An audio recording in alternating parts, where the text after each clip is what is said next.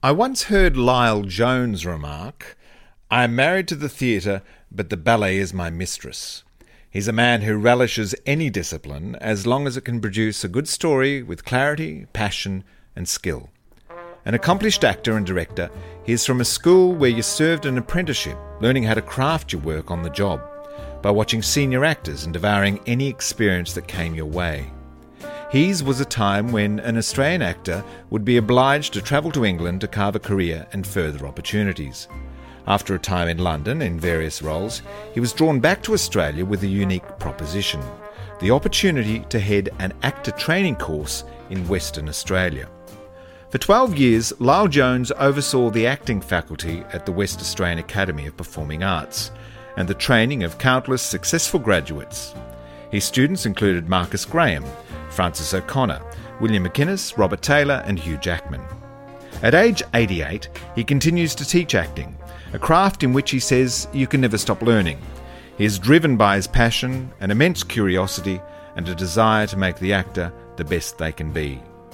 Lyle has immense knowledge, an opinion on everything and many wonderful anecdotes.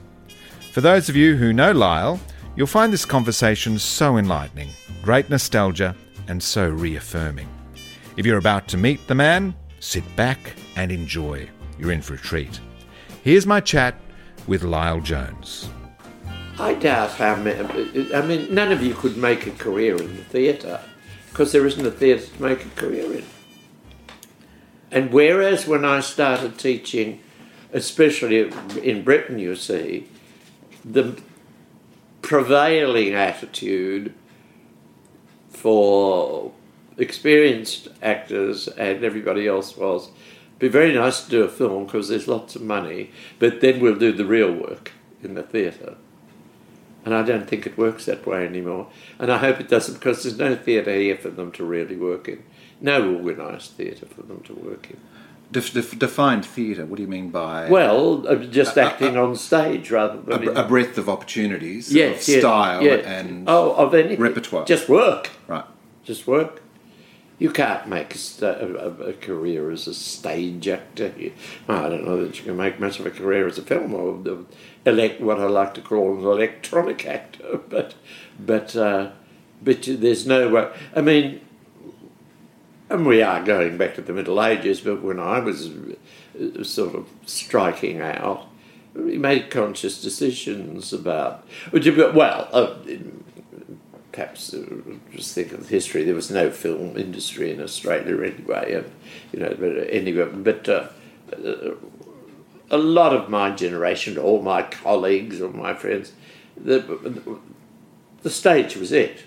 That was what we were interested in, as I say. It'd be nice if somebody offered you film or television because there was money. And exposure, I suppose. So I don't know that I even thought of that so much.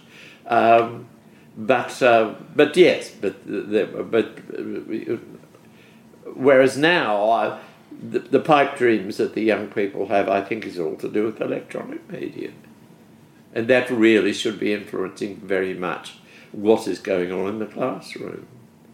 Not that I think that they should be learning exclusively about film and television, but I don't know, a lot of the things that, a lot of the processes and attitudes that I kind of try and instill in them are really theatre-born. And I guess we've gone a bit full circle also in that graduates now, a lot of them don't hang around. They go to Los Angeles to London that's right. to seek the work opportunities. Well, I understand that WAAPA is sending a contingent to LA this year. Like a showcase? A showcase. Oh, right. I don't know why, because they won't have green cards, and I don't know if it's true, but I've had it on fairly good authority. Well, it would seem a natural progression, I guess. I suppose it would. That's another platform. I wish we'd done that. I wouldn't have minded going to LA. So you've never been to LA? Sorry? You've never been to LA? Well, I have, yes. I'm very... I'm bad enough on Australian history, but geography, but America is even worse. But yeah, I've been to LA. I've been to Hollywood. when Rob Taylor was there. I went a week or so over there with him. And I've been around there, yeah. What about your training as an actor? There wasn't one. You didn't train? There wasn't one. So how did you learn? Well, you are really going back. I'm more and more aware of it as the years go on. You are going back a long way. I mean, I am 88, and I started out seriously thinking about the theatre when I was 12, and there was no film industry. The stage was really quite severely divided between very professional work, which was provided by J.C. Williamson's theatres, and they were the dominating firm. We called them the firm. And I guess that there were a lot of imports too, a lot of imported There were a lot of actors. imports. The real paying work came mainly from J.C. Williamson's.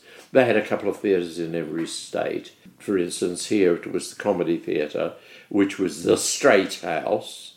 They did all the straight plays, the current Broadway and West End successes, and His Majesty's or Her Majesty's, depending on whoever was on the throne. And that was the musical house. It also housed ballet, and I think it was Williams did do first in my experience, after the war they brought an Italian opera company out. So those things went into the... Now there was a severe division then between them and absolutely total amateur theatre. In other words, not paying, or not paying very much. And most actors got their work, worked in radio. And there was a massive amount of work in radio. So radio theatre, not just announcing, there were radio plays. Radio plays. Oh, yeah, I mean... They were the serials of the time. They were. You started listening at 7:30, 6:30 at night. If I remember rightly, Martin's Corner, Dad and Dave, and a series of 13-minute episodes of various things, thrillers and all sorts of things. And that's where the work came from. And our great hope was that the theatre would develop. It had died in Australia, as I'm sure in other smaller places, with the coming of the Depression plus the talkies. Theatre had... So there were quite a lot of theatres around, but nothing was worth... And people went to the movies. Very few people went to the theatre, and there was, as I say, there'd be one play at the Comedy. I can remember when I was, I don't know, about 11 or 12, the Comedy Theatre was absolutely blocked for a year by a hugely successful production of a very ordinary American comedy called Kiss and Tell. And so there was no real major production. Now, occasionally something might come in from abroad, and more it did come. The Old Vic came immediately after the war. I saw Olivia in Richard III on the stage here at the Princess Theatre. The other part, where a lot of actors who wanted to do theatre and were doing radio to eat, there were...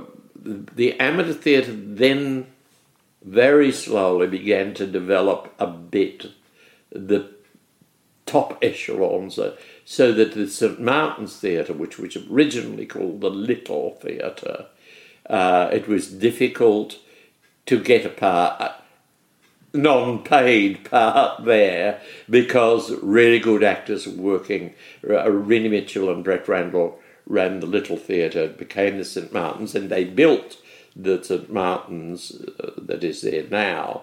The Little Theatre, the St Martin's Theatre, was originally Tiny Church Hall up there.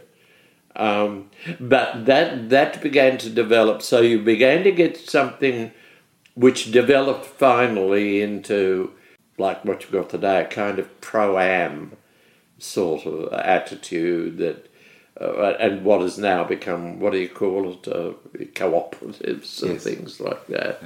Yeah. But there's still no really organised theatre as such in Australia. I mean, it has developed. Garnet Carroll, he got the Princess Theatre going again immediately after the war. I can't remember now. I think it was the old Vic that reopened the Princess. Up till then it had been showing movies, and for a long time before that, in my time, for a long time, my childhood, it was dark. There was nothing there. But he brought the old Vic out, and I think that was what reopened the Princess Theatre and gave a new kind of perspective, dimension to theatre. For a lot of Australians, that 6-year war, there'd been nothing except what Williamson's put on.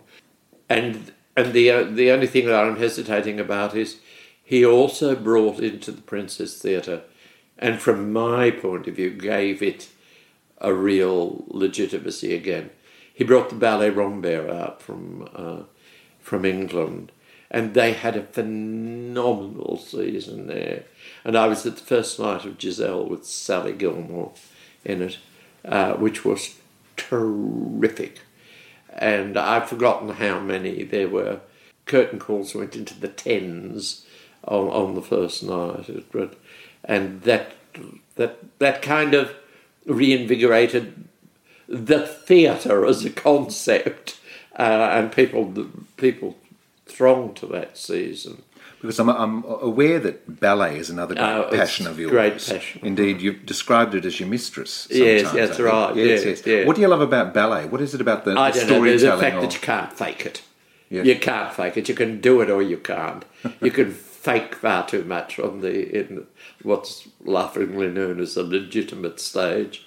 But, it's the skill and really knowing what you're doing. It's a technical physicality, of course, but can they act? It's an efficiency and a technical efficiency.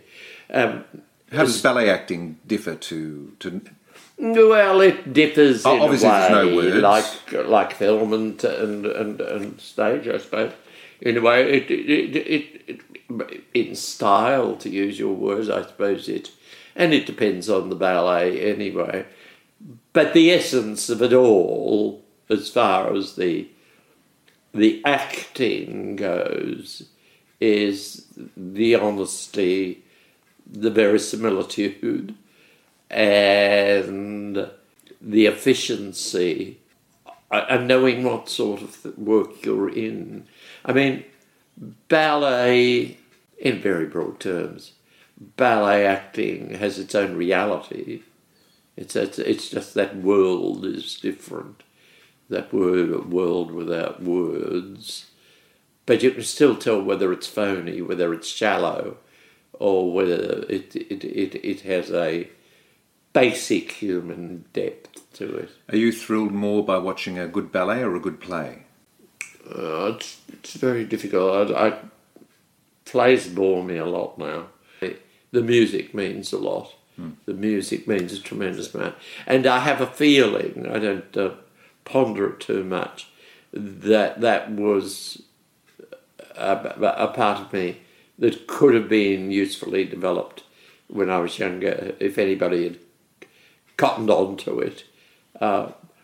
Because I've always got some sort of melody going on somewhere. And it's tremendous. Music is tremendously manipulating, also, isn't it? Yeah, well, that's right. Oh, and it's like the text for the actor. The music tells you what you're supposed to be doing, and more important, what you're not supposed to be doing. What you're not supposed to be doing. So when I don't know who it was that. Might have been Stanislavski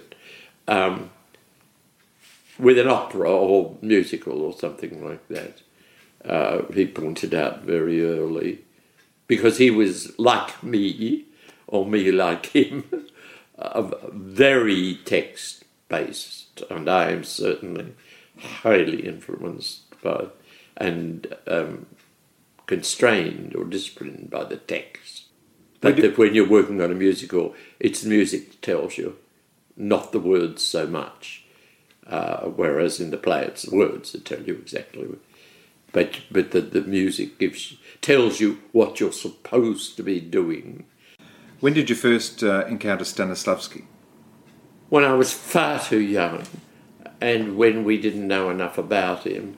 It would have been around about, when did I start acting?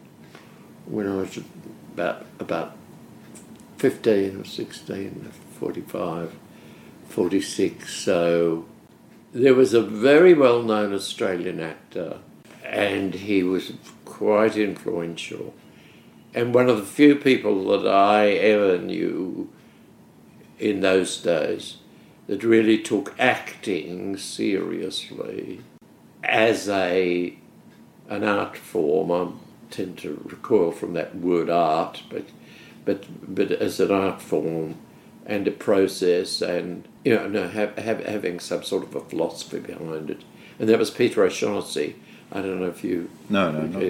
And he was very influential here in Melbourne. We're talking about the war and the end of the war, when Australia is totally isolated. Nobody's coming here. Nobody's going to get in. And we're not going anywhere. That'll change after the end of the war, but not quickly. So you're not accessing the art that's being developed in the States and in London either?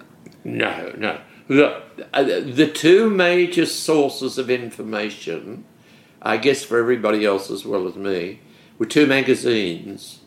How we knew what was going on in the West End and Broadway was by reading a magazine called Theatre World that came out every month, and Theatre Arts from the US. And so we kind of knew, and they had, especially Theatre Arts, kind of semi-learned articles in them about theatre and acting and things like that. But Peter O'Shaughnessy had discovered Stanislavski, and so had everybody else. I think the books weren't published here till 1939 or 40. I think they weren't published anywhere much before. Well, the first book, 1938. And like everybody else, and it was very, very... Well, I guess you've read Nectar Prepares, I don't know, but... of course. It was very geared, and it was a very unusual thing to talk about at the time, to the interior work of the actor, the spiritual, the process of what's going on inside to inform the external. Whereas I guess any teaching that went on, and there was no teaching going on here, that's not fair actually, there were one or two private teachers, one or two who did very good work, like someone called Lorna Forbes, who had an influence. I couldn't afford to go to her, but on a lot of my generation. Anyway, I digress. Peter talked a lot to me about what was in the book and this internal and the big argument, or the big discussion in those days was, how much do you really feel? What is our attitude to what we feel? So we all read Stanislavski, and he was full of all this, and we all liked that. As you know, I mean, it's a historical fact now.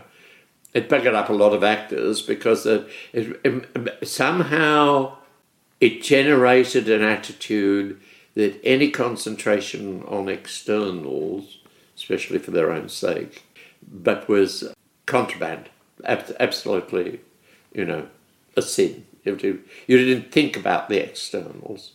You thought about the internals, and it would come out right. Well, it's a whole lot of rubbish, really, which... He himself demonstrated by writing a book some few years later that didn't get out here till about 1948, 48 or 49 called Building a Character, which was totally devoted to the external expression of the... but by that time, a lot of actors had been buggered up. And that went on for a long time. And it influenced, don't get me started on this, it influenced greatly, for the worse in many respects, the American method. Whereas, we all know the way that went, that the whole thing became navel-gazing, and every play became about, an American actor saying things like, I never say on the side, never say something like that on the stage, something that I wouldn't say in live.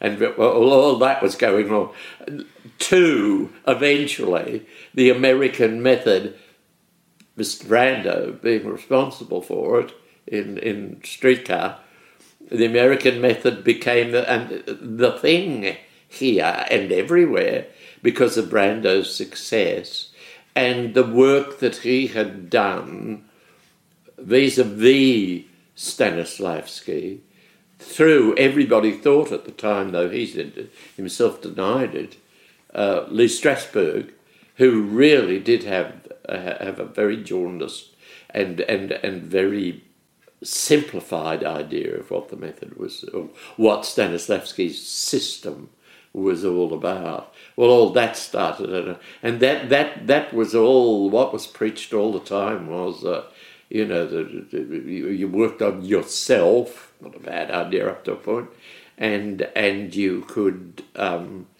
if you weren't totally spontaneously feeling all these things, then it was phony. The American drama of the period kind of helped to propagate those ideas because it was suddenly very working class. They were very, trying to find a non-offensive term, certainly not the West End and the New York sophisticates. The place was not about all those people, they were about wharfies and things like that. And so, that was real. That was real. And a lot of the actors that were going to play those things came from those backgrounds, so it was real for them. But anything else was phony. I mean, from the Queen down, the way they behaved was phony. Only what I fucking do is real and earthy, and that influenced actors. Well, trying to deal with Shakespeare, they're still floundering, of course, trying to deal with Shakespeare and things like that with those attitudes. And so one had to go back to Stanislavski and the two books and really sort it out. You asked me, started this diatribe going, how I'd been trained. I hadn't. I learned on the job with a lot of the theatres. The theatres that began to develop here, that were not Williamson's, were as I said earlier, the Little Theatre, which became the St Martin's, and the National Theatre, which is still going, and I still do a bit of teaching there. Which is William St Kilda. Picard. It's just around the corner. It's always had that. No. Its original home was in East Melbourne, near St Peter's. St Peter's Church. Do you know St Peter's? Yep. Well, the hall there was the National Theatre. That was its auditorium for years and years, and I was there a few years ago for some other sort of a function altogether. And sort of having coffee in the body of the hall. There were no seats there. And the small stage was at the other end of the room. And I looked at it and I could not believe what we'd done on that stage. I mean, I remember you could not, once the curtain was up, you couldn't cross the stage. You couldn't get from one side of the stage to the other. There was no crossover. You had to go out the building and around the other side. If you went off stage right and you had to come on stage left, you had to get out, rain, hail or shine, dash around the other side. And there was no... And I looked at that stage and I thought, we did Hamlet there. We did Cyrano de Bergerac there. Gertrude Johnson, who was the founder of it, and her own field was opera.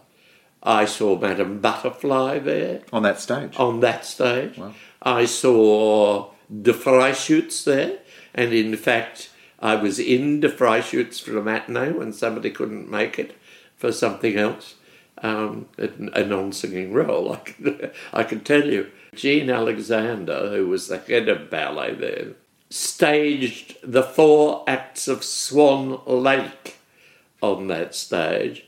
And my memory of seeing it was that it was very respectable. The National Ballet, prior to that, we don't want to digress too far, but going back to a royal visit, had staged the first full Swan Lake in Australia in a major production at the Princess Theatre for the Queen and the Duke of Edinburgh to be guests at. However, King George VI died on their way out here, so they never got here. But we did get a full Swan Lake, a good full Swan Lake out of it. Were you working as a paid actor then? I was working radio, working... Some of the theatres began to pay a little bit of money if they wanted you that much, like the National, like the Little. That it would be a fee per performance, or probably per week, and it wouldn't be much. Radio, that was fine. I finally got a job. What happened to me was that they weren't the Royal Shakespeare Company. They were the Shakespeare Memorial Theatre Company. They became the Royal Shakespeare Company. They came out here with Diana Wynyard and Anthony Quayle in Much Ado About Nothing and a Macbeth, and I joined the company. They brought the entire company out except for a few tiny bits, and they wanted understudies for the. I enjoyed that. We toured Australia. That was terrific. I learned terrific about there. By watching and absorbing. Osmosis. And absorbing, and their attitudes. Yes. Their attitudes. The professional attitude, You're never late. You don't miss interest. Your warm-up. Yeah. Well, no, the warm-up was still pretty... People didn't warm up? No? Pretty way out, that. I mean, a few people might do a kind of subversive voice exercises in the dressing room, but that was all considered very amateur. Oh, you couldn't act if you had to warm up. You either had it or you didn't. Yeah, that's right. The older actors, no. You just got up and did it. But then I went back to Sydney. I left Melbourne for the first time. I know I had my 19th birthday in the company. And we finished in Brisbane, I suppose. And I decided to go back to Sydney. So were you born in Sydney? No, I was born in Melbourne. I'd never left Melbourne until I went out on this tour. And that was quite a big thing. I mean, going to Sydney was like going to Moscow now, So people didn't just pop down there every... up and down like you have. Yes, yeah, exactly. Yeah. So I went back to Sydney because while we were there, I'd made some friends and I liked the scene there. And Doris Fitton at the Independent Theatre, I got to know her. And so I went back and worked in Sydney for years, doing the same sort of thing. And then I came back here, and I got a job at the Melbourne Hospital to earn some money. I went back to living with my parents. And I had to I'd been away for 3 or 4 years, and that made a big difference in those days. Things had changed a lot. I wasn't known anymore. like I was before I left. Being a young industry too, I guess there wasn't the prevalence of casting directors. Oh, no. Well, you when got I your came job back through- from, we're now talking about 30 years later, when I finally came back from England, I found all these agents here. I thought, they're raving mad. What have they got agents for? You know, I mean, people rang you up. You rang people up. And you handled your own business. Yes, that's right. And suddenly all the actors paying 10%. I thought they were, you know, when I went to England, I thought the whole thing was a con job. The agent thing. I come back and the place is full of them, and for the worse. For the worse. Now, before we go to England, can we go back to that that 12-year-old boy? What do you think was it that caught his imagination to want to sort of have a life on the stage? Funny you should say that. I don't know. I mean, was it an artistic household? No. No. In the realist terms, no. My mother could sing. I suppose, you know, what we would tend to listen to on the radio, if it wasn't First Light Fraser or something like that, music would be semi-classical. I mean, I don't think it would go as far as Bach and Mozart string quartets, but if we were listening, it wouldn't be swing, which was it would be semi-classical music, a kind of music that's totally disappeared now, operetta, and what was called musical comedy, things like The Maid of the Mountains, and that's the sort of. So it was that sort of household. Did you have siblings?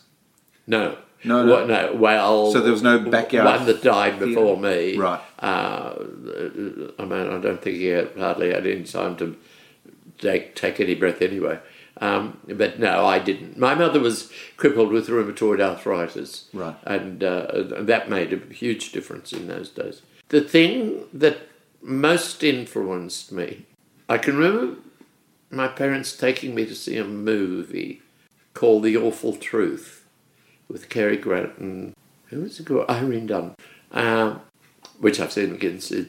And my father, he was a motor mechanic, but in a time when there were very few of them, and he and his brothers were absolutely whiz-kings at it. They knew the inside of a car and everything, and they could take it, and would take it to pieces on a Sunday morning and have it all back again, fixed up by Sunday night. And so we had our own car, which was very unusual, especially for our kind of economic status to have a car.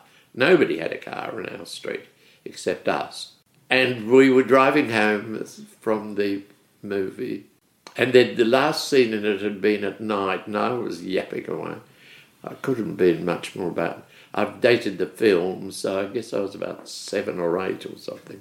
I was trying to find out about films from Mum and Dad in the front seat, I'm in the back, and asking them how they do it. And my mother was explaining more or less, what everybody, general idea of filming was. And I said, well, so they were at night at the end. So, oh, yes, Mum said the actors, oh, yes, they work terrible hours. She said, they can be working in the daytime. They're working 9 or 10 o'clock at night, which is rubbish, by the way, but nevertheless, 9 and 10 o'clock at night, they're still.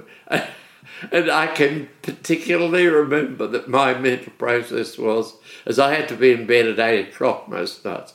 I don't know that I'd mind Dad working at 10 o'clock at night. Well, I guess that was the first thing that kind of put in my mind that it might be a bad thing to do eventually. But I had no other kind of, nothing else was developing very much.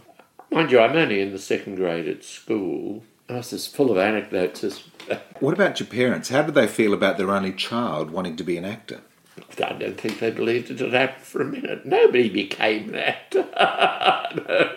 Did they try and talk you out of it? No. Right. No. I mean, I think they were gobsmacked.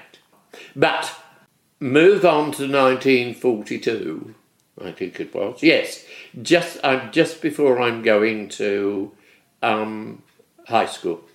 And hot summer, war's still on. My father's in the army, but he's not been sent away anywhere. And I think now, I'm just ruminating over the years about things, that was because of my mother's condition.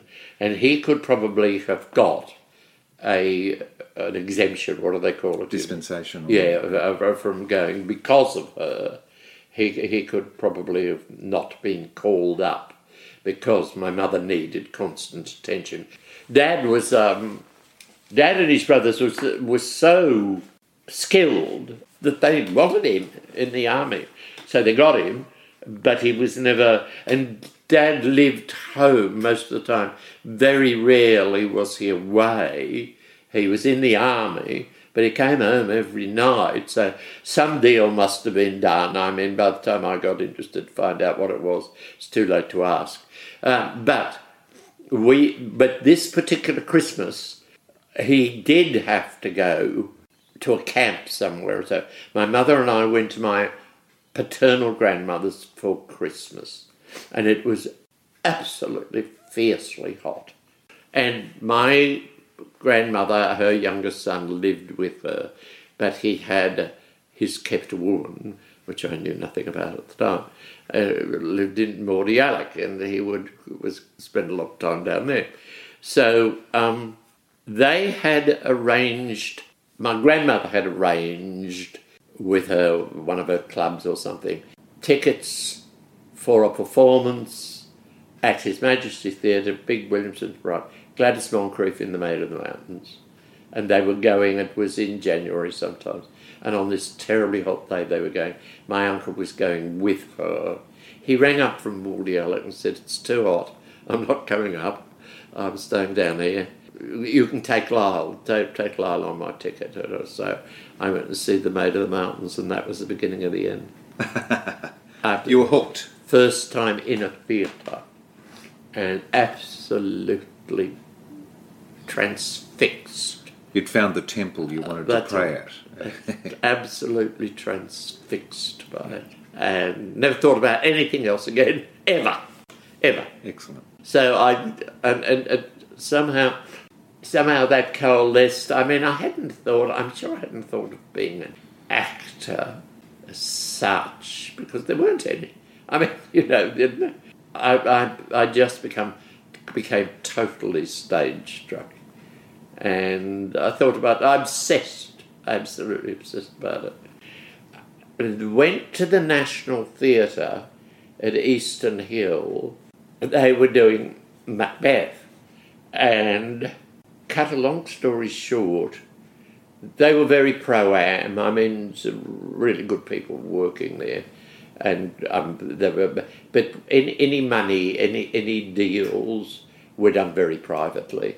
And nobody talked about them, that you were getting paid or you weren't getting paid or anything like that. Nobody talked, it was de rigueur. And then Louis Fiander, you remember him? Indeed, yes. He was, he's younger than me. He was there as a very young guy, and he was in their office, working in their office, doing a bit of publicity, and he was acting. He played Malcolm in the Meccas. And then he decided to go off somewhere, and they offered me a full-time job there. So I went there, theoretically, to sort of handle publicity. I don't think I was ever very good at that. I ring up the Herald every now and again and tell them something. And but I did a lot of acting. I stayed there 2 or 3 years, and from there I went to England.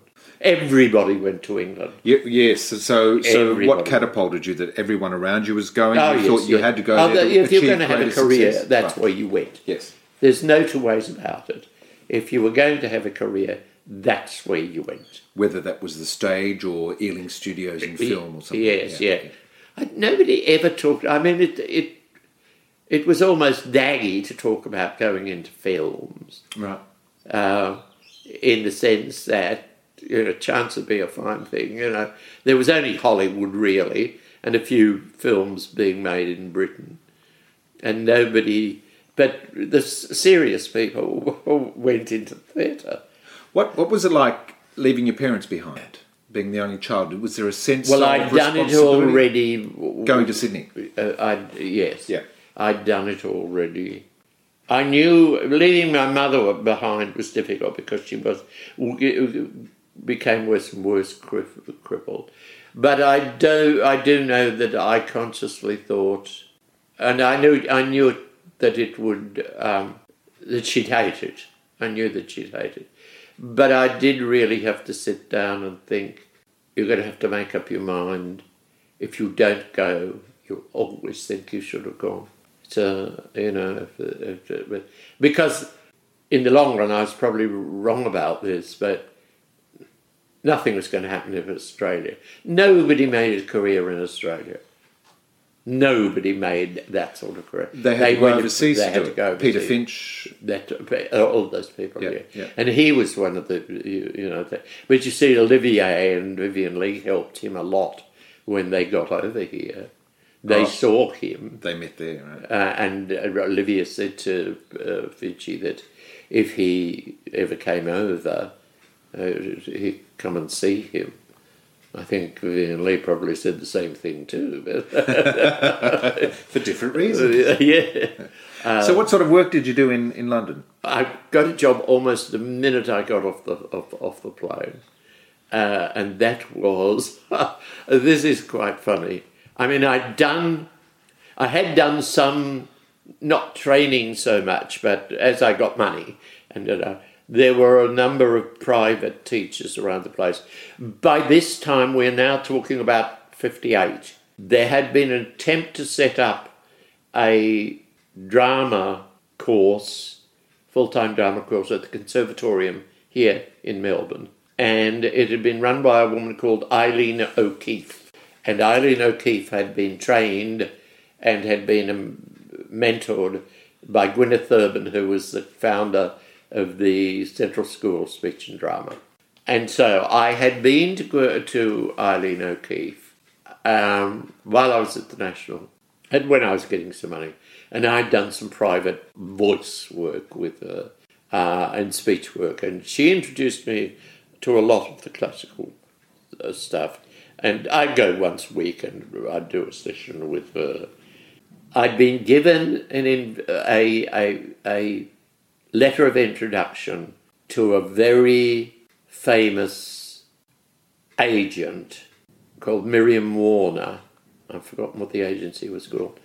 Well, she died while I was on the way over. But I went to the agency and her 2IC guy we called Smithy, he'd taken it over, and he took me on because he got a request for an Australian. I can remember sitting in his office, and he rang up this and said, do you want an Australian for this? I didn't know what it was. And he said, I've got one hot off the boat. What it was to dub a film that had been made by Shell, so it was some sort of commercial film. And what the scene in the film was, tanker driver on a farm, he's on the veranda of the house, this is all I remember of it, and they're talking about, it was only about 9 or 10 lines, they're talking about something or other, and they made the film already. And they didn't like the guy who was doing because they didn't think his voice was robust enough. He was a huge sort of giant man, and there was little me, but they thought his voice was kind of weak and so. But they wanted an Australian accent. I'd spend my life avoiding that kind of Australian accent. I didn't know. I thought I haven't got a French idea how to do any of this. I didn't come over here to do this, but I did it anyway and got paid for it. And there was an Australian girl there too. They didn't like the woman in the film either. It had been made in Australia, but they didn't like their voices, so they had us. So that was the first job I had. So I had a job pretty well immediately. Tell me about Summer of the 17th Doll. Well, I have been known to say that I saw the first week here in Melbourne with an actress, stage manager, director who is long dead here, called Wyn Austin. I can remember sitting in the old Union Theatre and I saw it, and I said to Wyn, I don't know that I should propagate the story. Ray's written a wonderful part and he's fucking it up himself. Oh, he was playing Barney, of course. He was playing Barney, yes. And he was here. But it had just been released for repertory production in England when I arrived. So I did a couple of productions of that, advising on it as well as everything else. I played Barney around and about. And were there other Australians in the cast? Or the first time, I've often tried to remember his name, Fred someone or other. Got a photo of it somewhere. He was an Australian actor with a broad Australian accent, actually. Big fella. They got him, I was at Chesterfield, and they were doing it in their repertoire. And so it was obvious I was going to play Barney. And they brought Fred up, and he was Australian, but he was, I never heard of him again. He was okay in that, but I can remember thinking at the time, not unkindly, I don't know how you're going to make a career here, because that was all he could do. Do you know the best olive I ever saw, even including, I think, my dear June Jago, was an actress, an English actress, who came out here and finally died here, called Irene Innisford. Oh, wow. And she did a lot of the MTC, didn't she? That's right. But she was English, and she was the olive in the first one I did, I think. And she was stunning. I mean, she was good at accents, and she picked up my Australian, my version of Australian very quickly. She understood the play. We talked about the play. She and I got on very well together, and we were very close for years. And but she was marvellous. I can remember the first night. I was absolutely thunderstruck at the end of the play with the breaking of the doll on with Rue, and she was convulsed with tears and shock, and I was standing at the back of the stage watching their scene, and she does all this no, and when he asks her to marry, and she attacked him, and she walked past me. She had to go to the back of the stage to reach the door, that it was the back of the set, and she walked past me, and I couldn't speak. I thought, I don't know, because I had the next line. Poor old Rue was sort of shattered down the front of the stage, and I had to get him off the stage, and I thought, I can't speak. I'll burst into tears if I speak.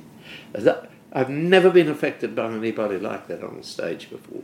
She was marvellous, and I had to really steel my... we'd done the dress rehearsals, and we'd done all that, and we'd done it, but she hadn't done any of that. And it just collapsed me for about 10 seconds. There was this awful pause while I tried to get enough breath and pull myself together. Because that was Lyle reacting rather than Barney. That was me reacting. Yeah, my lines were absolutely... Barney is certainly, poleaxed by the whole thing, but he's the one that takes command. And I couldn't speak a word. It's I've never forgotten that. That was the best. She was the best olive I ever saw. So there's the doll, but considering all your body of work, yes. Do you think you're a good actor? I don't think now that I'm as good as I thought I was. In other ways, I think I was more proficient than I imagined I was. I mean, yeah, I do. I was good at, I was never at a loss on the stage, or I don't think I was ever sort of gauche. I knew what the responsibility was, and I took it very seriously, not just from the point of view of making my own career, but the responsibility to the play, I think in that sense I was, and I was very, very devoted to the text and getting the play right. Tell me about the West Australian Academy of Performing Arts and your move into the teaching of acting. Well, yeah, I moved into the teaching of acting because I was in England. I was at they called themselves the New Shakespeare Company at Open Air Theatre, Regent's Park, which is pretty classy at the time. Plays in the open air, in, again, what is laughingly called English summer, and 3 matinees a week because of the weather, you're outside, but 6 performances, and they do 1 or 2 plays a year, and it's an open auditorium, which means if it rains, you get rained on. And I went there to play As You Like It, and then they asked me back the next year to play, did we do As You Like It again? I think we might have done. And Cyrano de Bergerac. I reckon I'm the only English-speaking actor that's been in 2 separate productions of Cyrano de Bergerac. One at the National Theatre in Melbourne and the other one at the Open Air Theatre of Regent's Park. And they also offered me the job of associate director. Anyway, there were 2 children in it. There were 3 children, little boys in it. Oh, can you take the kids and rehearse them through their lines? And I worked with the boys and I coached them through what I thought he wanted. And in the fullness of time, they appeared in it. During the rehearsals, myself and generally another member of the company would take the boys for a walk in the park or something, It was pretty boring sitting around. They only had about 5 or 6 minutes on the stage, And so we got through the season, we did the season, and they enjoyed it all. I was sitting at home doing nothing very much at the time, and the phone rang one day, and it's a guy called Brian Cook from the Arts Educational Schools. And that had a children's theatre school attached to it. Now, this is a very special concept only to England. It's called a stage school, and those children are registered, and they have a course, and they do a half day of academic work and a half day of their vocational work. They have dancers there too, young girl dancers. And it's the guy who's running the drama there that runs that part of the school. The Arts Educational School was given over mainly to ballet, and it fed the Festival Ballet in those days. And it was originally called the Cone Rittman School. 2 ladies who had since died. So these young actors were available for professional work. Yes, and there was and it's all legally tied up, and they have, there's someone in the school that arranges the contracts and sees that the hours are kept. So if you needed a fléance... That's right. Yes, that's right. Yeah. Or film and television. They were doing film and television. And he rings up and says, this Brian Cook, and says, you worked with the boys, they named the boys, in Cyrano de Bergerac, and I'd probably seen him there at a performance or something. And I said, yeah, that's right. And he said, well, we wondered if you'd like to come and do some teaching with the drama stream of the school, you see.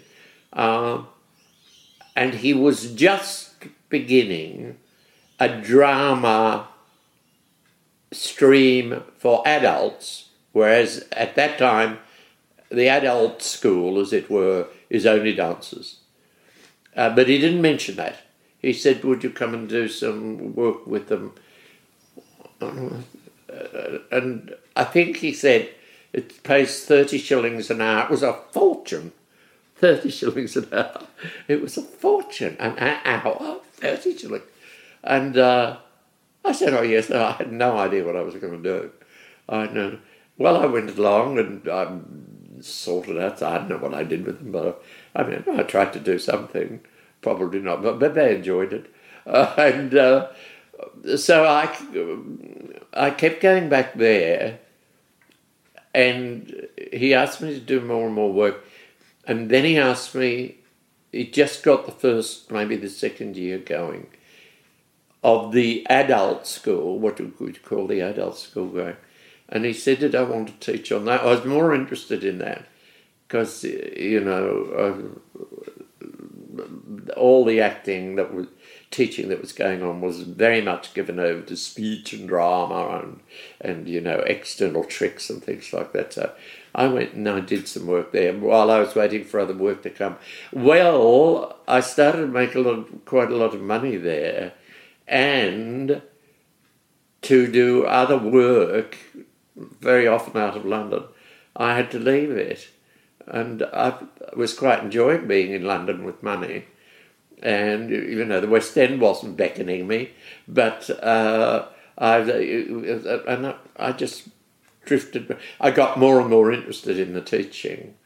Finally, years later, I took a degree in education, which was worthless, I thought, but at London University. But when I got to that stage, when I got deflected that much, I thought, well, if I'm going to be a high flyer, I've got to have a degree. I'd got a quite good reputation as a teacher around and about the tracks, but to be put in charge of a school or something like that, they still looked for degree. The degree has been the ruin of acting teaching throughout the Southern Hemisphere and probably some of the Western. So did you move back to Australia for WAAPA, or were you back in Australia and WAAPA beckoned? Nigel Rideout, do you remember him? Indeed. He was, he came out here with Trinity College to do some of that speech and drama examining that they do. And it was Jeff Gibbs in Perth that cottoned onto him. And he was just starting up the academy then, which was really, again, supposed to be mainly concentrating on music. It had been set up by Richard Court's father, Sir Charles Court. Is that him? Yes, indeed, yeah. So it was going to be a conservatorium. As a sort of conservatorium. Right. But there was one at the university already. And Jeff was doing the drama, and he got Nigel in to do some auditions. Nigel came back to London. Now, remember the seasons are the reverse, and the long vacation in England is the June, July. And he said, why don't you come out? Because I was working at arts education. I was now running arts education schools. How did you meet Nigel? So you knew Nigel in London? I'd known Nigel. I think I'd had him down to Arts Ed a couple of times. I don't know how I first met him. But so and we'd become friends as well as colleagues.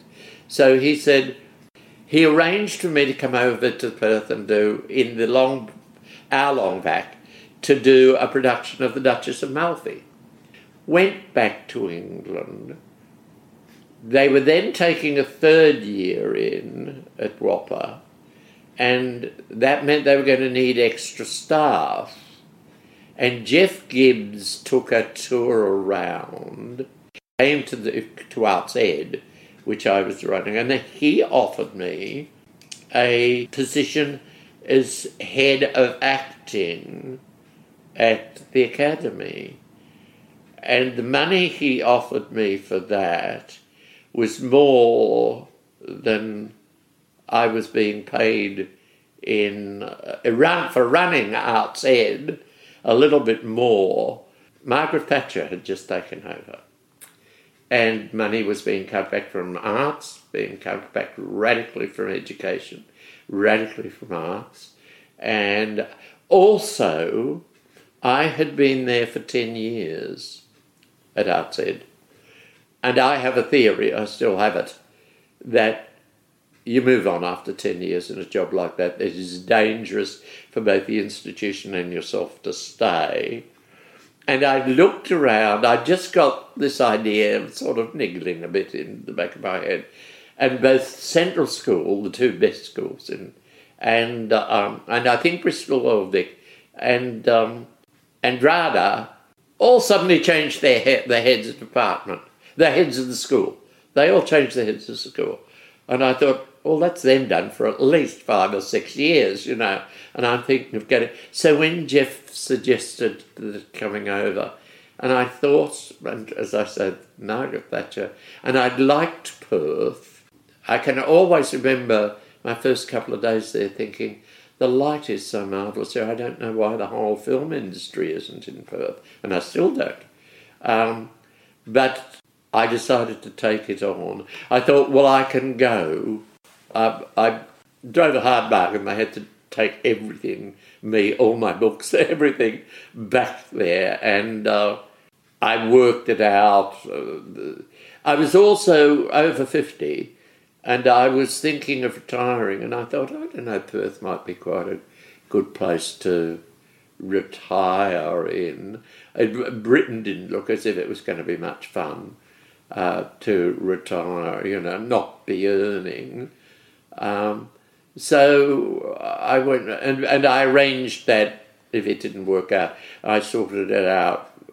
They had to, the contract was a certain time. I thought, if I have to get back to England, I'll be able to financially afford that.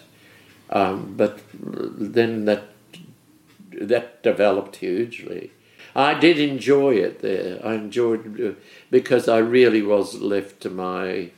I mean, you know, what I said to go... And by that time, I'd worked a few things out. Yeah, you were developing the course. Yeah, yes. WAAPA operated by. Yeah. Can anyone be taught to act? I divide the thing into 2 parts now. There's acting, a large part of which is made up of the skills of performance. Those can be taught. I don't know that you can... No, it's quite obvious, I think, that you can't... You might be able to introduce someone to acting by certain processes, but no, unless they've all... Look, the profession's so overcrowded, there are so many really good actors that aren't working and things like that, that I see no point in trying to help anyone to act who can't act, or at least hasn't got the imagination, the kind of verve, the pushing, open, the impulse for open expression. You can teach them to refine all that in such a way as it is potent, incisive, and immediate to the watcher. What were the essentials that you put into the course? Well, the first thing that I start off with, and I'm still absolutely, totally obsessed with, is the text. It's not always the wisest thing when you think of some of the film scripts and television scripts that you see. Maybe the text isn't as beautiful as all that, but it is knowing what is happening in terms of action in the text. What you see, of course this is considered a no-no in many areas too, what you consider from a straightforward, intelligent reading of the play and the part is going on here in terms of behaviour, externals. I don't mean detailed, but what is happening here. You should be able to justify this totally from the text, all sorts of things, the way it's been plotted, the language and all those things. But what is required here, that is the first, how you see it the scene, as it were, watching it from a second or third reading, having read it 2 or 3 times. And then that is what you're going to act. Now you start acting. How do I do it? How do I make that real? How do I make that real? What do I have to do?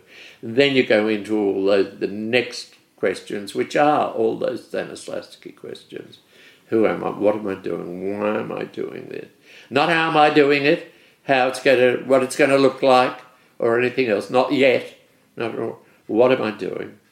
So, what am I doing at the beginning of Hamlet as that first guard that comes on? Trying to get back to, because he never stops talking about it, trying to get back to the barracks because it's freezing cold. So, and that's what you do.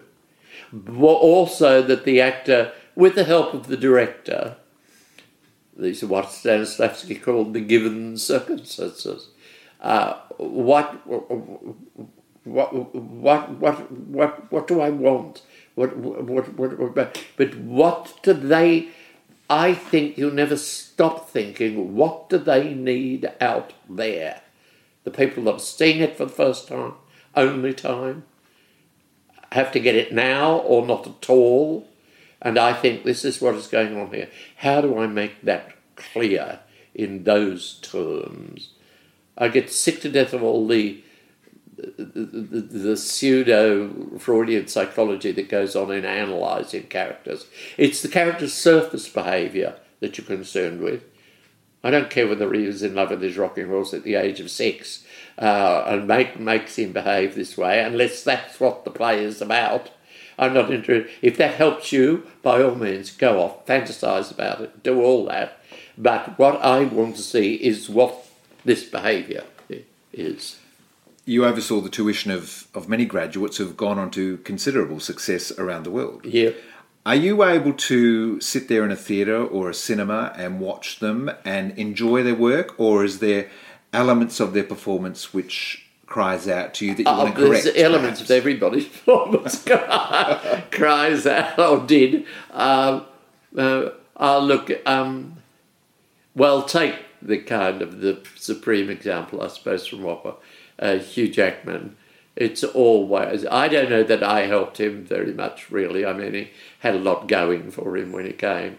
But we certainly taught him how to hone it, shape it, and a certain approach. The thing about Hugh Jackman that that always gives me pleasure in watching him, or has generally given me pleasure in watching, is that the ideal performance for me is one that seems to just be happening now for the first time, absolutely. Which means that all the work you've done in rehearsal and reading and analysing and talking and everything else is processed into certain behaviour at certain moments for certain reasons. The trick of acting well is to process it every time, not imitate yesterday's performance. That you'll get away with an awful lot that way, and sometimes when in doubt, what else can you do? But it's to find a process that helps you to process the moment at every performance. When I see Hugh really at his best, I just feel that he's doing it now, not yesterday. Not yesterday's performance, not the dress rehearsal. It's now, here and now, at this moment. I like watching that, if it's happening. Because as actors, I mean, that constant repetition, especially in the theatre, that's the hardest. We cannot afford to wear away the truth. That's right, yeah. That's right. And it's easy to do without even trying. It's easy to do. That's why all the basic questions, like always keeping in mind, it's all right, you can sit there and tell me what you want, what your objective is, and it's said, I don't believe it. I believe you know it's supposed to be there. I believe you have no great objection to doing it if the mood strikes you. But the part of your process is to get yourself organised so that you can hone in and lock into that every moment, and that you've got it in your mind. It's a lot to do with learning words, and looking at Shakespeare, of course, which none of them are ever going to do in this country. But look, if you don't think the thought, if you don't actually really think the thought with the lines, it'll start to slip away. It'll start to be smooth and external and flattened out. It's the thought has got to be there all the time. So you didn't retire in Perth. You moved back to Melbourne. I was going to retire in Perth. I don't know. In the 10 years I was there, I thought I've made a mistake. I don't want to stay here when I retire. Mainly because I don't drive. I can't drive. I never have driven. And, I don't know whether Perth's changed in that respect. The buses came every Maundy Thursday, and so I didn't want to. And at that time, Perth was no place to get terribly interested in anything if you weren't working. I mean, I think it's developed a lot. It needs to. It's over 20 years since I retired. So I decided to come back to Melbourne. I was quite happy to retire in a way. I was pretty fagged out at the end of the time in Perth. And, just to sit with my books and records and things like that. I thought that'll amuse me for a while anyway. And, if any work comes along, I'll do it if I feel like it. And then I moved in here, and I don't know what happened, but here I am.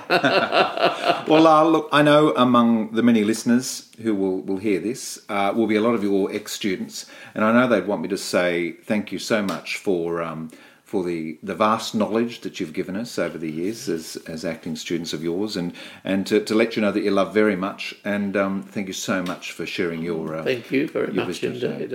I've enjoyed it. I suppose what I'd finish up by saying is, I guess all that came from the fact that whatever else I was doing, I remained stage struck all the time. I wanted to know how it worked and how you can do it at its best. And so all the research came from that, what works. Wasn't that a magnificent conversation? You want to hear more? Well, have you subscribed to Stages? Do so and keep up to date with every new guest episode as it is released. You can subscribe in Apple Podcasts and through Whooshkaa.